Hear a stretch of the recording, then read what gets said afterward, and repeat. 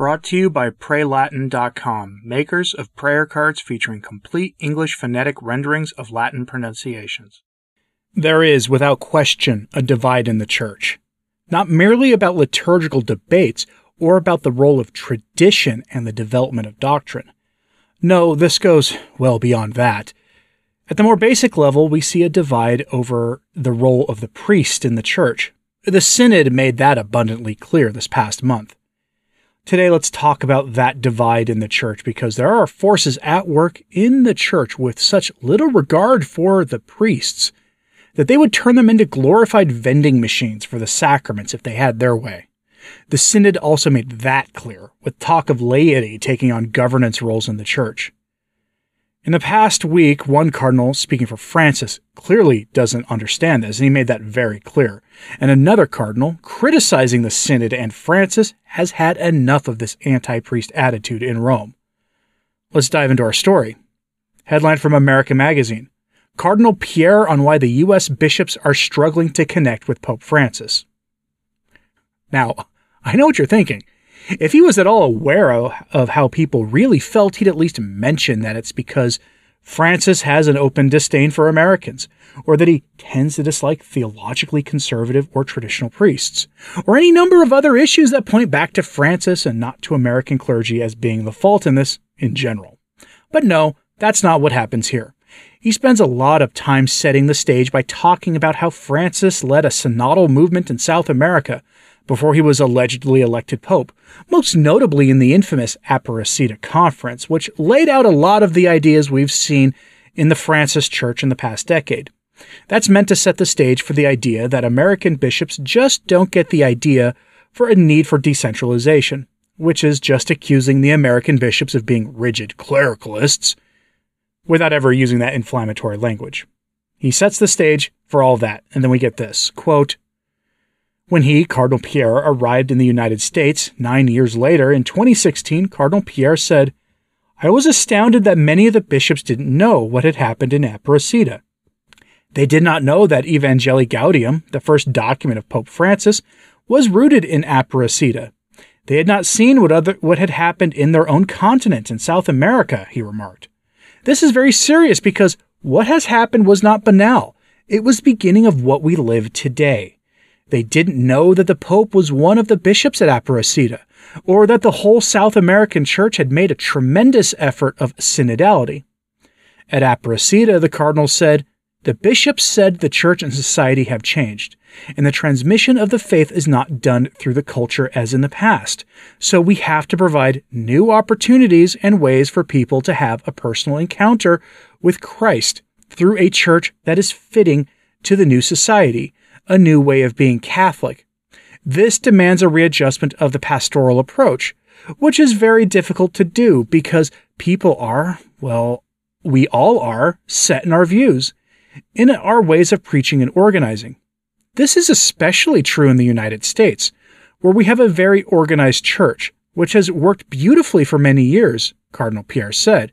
Over 200 years, we have built fantastic church schools, hospitals, parishes, and churches, but almost nobody comes to church anymore. So Pope Francis said, go out of the church. But we still remain in the church. Why? Pope Francis said, I want a missionary church. I want a church of the poor that goes out to the poor. But the Cardinal recalled when he arrived in the United States as nuncio in 2016, he was shocked to hear some in the church laugh at that and dismiss it as Bergoglio's idea. He insisted, quote, the reality is that behind the vision of the Pope there is Aparecida. Bergoglio is not the inventor of that approach. The Holy Spirit inspired the synodal approach at Aparecida. 6 years later, Bergoglio was elected Pope by the grace of the Holy Spirit, he said. That's my faith. And the new Pope followed in the footsteps of Aparecida. End quote. So I've covered Aparecida in previous videos before, and let me know if you need a revisiting of that. But Cardinal Pierre is certainly right about one thing he said there, that the faith is no longer passed on through society. That's undeniably correct. If synodality was about examining the gospel and figuring out ways to transmit the gospel in light of changing social conditions that are hostile to the gospel without compromising on the message of our Lord or on the faith, then I'd be all for it. That might actually be a synod worth having, if the orthodoxy of the faith could be protected and preserved. But that's not what we got in the synod. Instead, we heard a lot of talk from synod delegates about changing the faith. And then Francis issued documents helping to further the decentralization of the church, which will enable the faith to be changed at the local level. That's what we got. Unfortunately for us, many people think the synod was a big nothing burger, and that everything that we were worried about happening now won't happen. So they've put their blinders back on. The synod isn't even over yet, and it's worth remembering that we don't know what the final document in late 2024 or early 2025 is going to look like. But for the moment, that's all immaterial. Cardinal Pierre doesn't understand why the American bishops have a hard time with Francis. And he doesn't understand traditional Catholicism. That's pretty clear. Nor does he understand why the divide in the church is now wider than it's ever been before, especially after this phase of the synod. Maybe he should listen to Cardinal Mueller on this, who gave us this story from Info Vaticana with this headline. Cardinal Mueller denounces that at the synod, priests were spoken ill of, and even the Pope did so too. Now, obviously, Info Vaticana is not an English-language news site, so the translation here is pretty literal, but a more easily digestible headline would be, Cardinal Mueller calls out the anti-priest statements of the synod. And there certainly were anti-priest sentiments at the synod. They fueled the talk of clericalism and decentralization of the church. Mueller understands how destructive that sentiment really is, and how it further collapses vocations, especially when the man the world thinks is the Pope is known for publicly attacking faithful priests.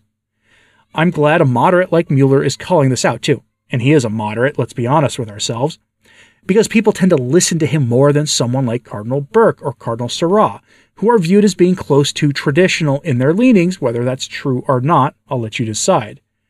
But that then gets their view pushed to the margins.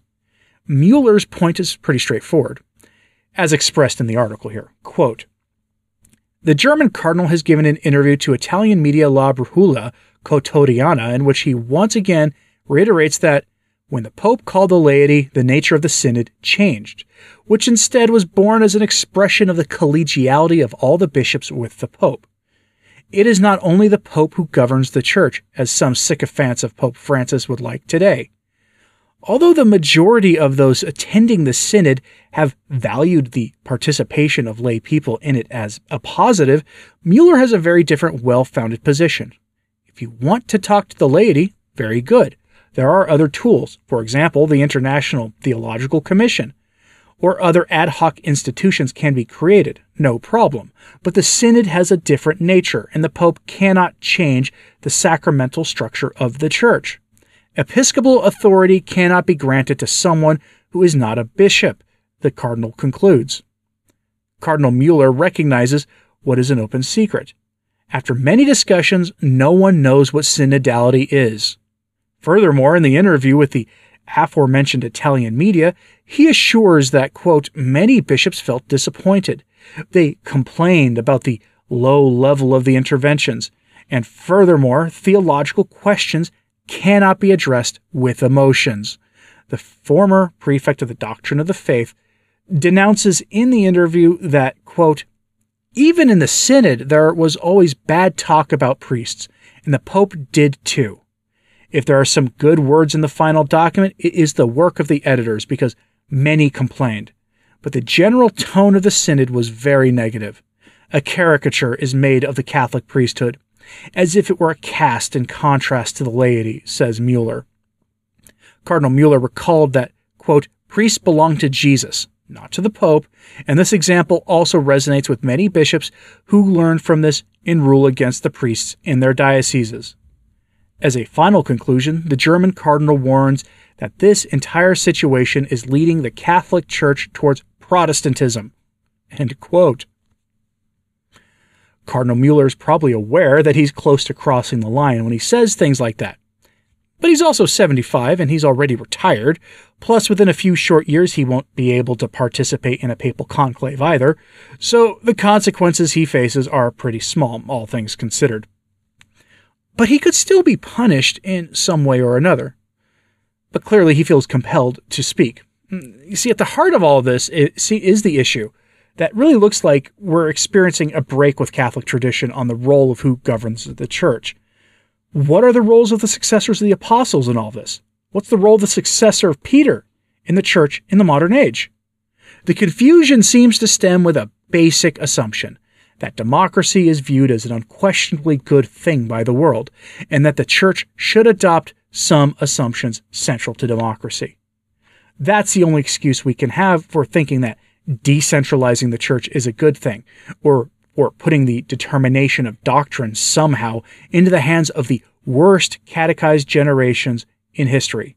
It's all a consequence of John the 23rd opening the windows of the church to the world to let some fresh air in. But that's all in the final document for the synod anyway. All of that rests on another assumption that they won't speak openly about, that aside from sacramental functions, clearly all too many of the bishops and laity think priests are not essential for the church. The consequences of this thinking are pretty obvious, unfortunately. But what do you think about this? Can you identify other recent examples of this anti-priest attitude among the laity and the hierarchy in Rome? I'm very curious to see what you have to say on this, so let me know in the comments, please. And hit like and subscribe if you haven't done so already, because it really does help. So to sharing this on social media, that helps too, especially in these days when the system at YouTube is being a little weird to me. So help me out here with that if you can. As always, pray for the church. I'm Anthony Stein. Ave Maria.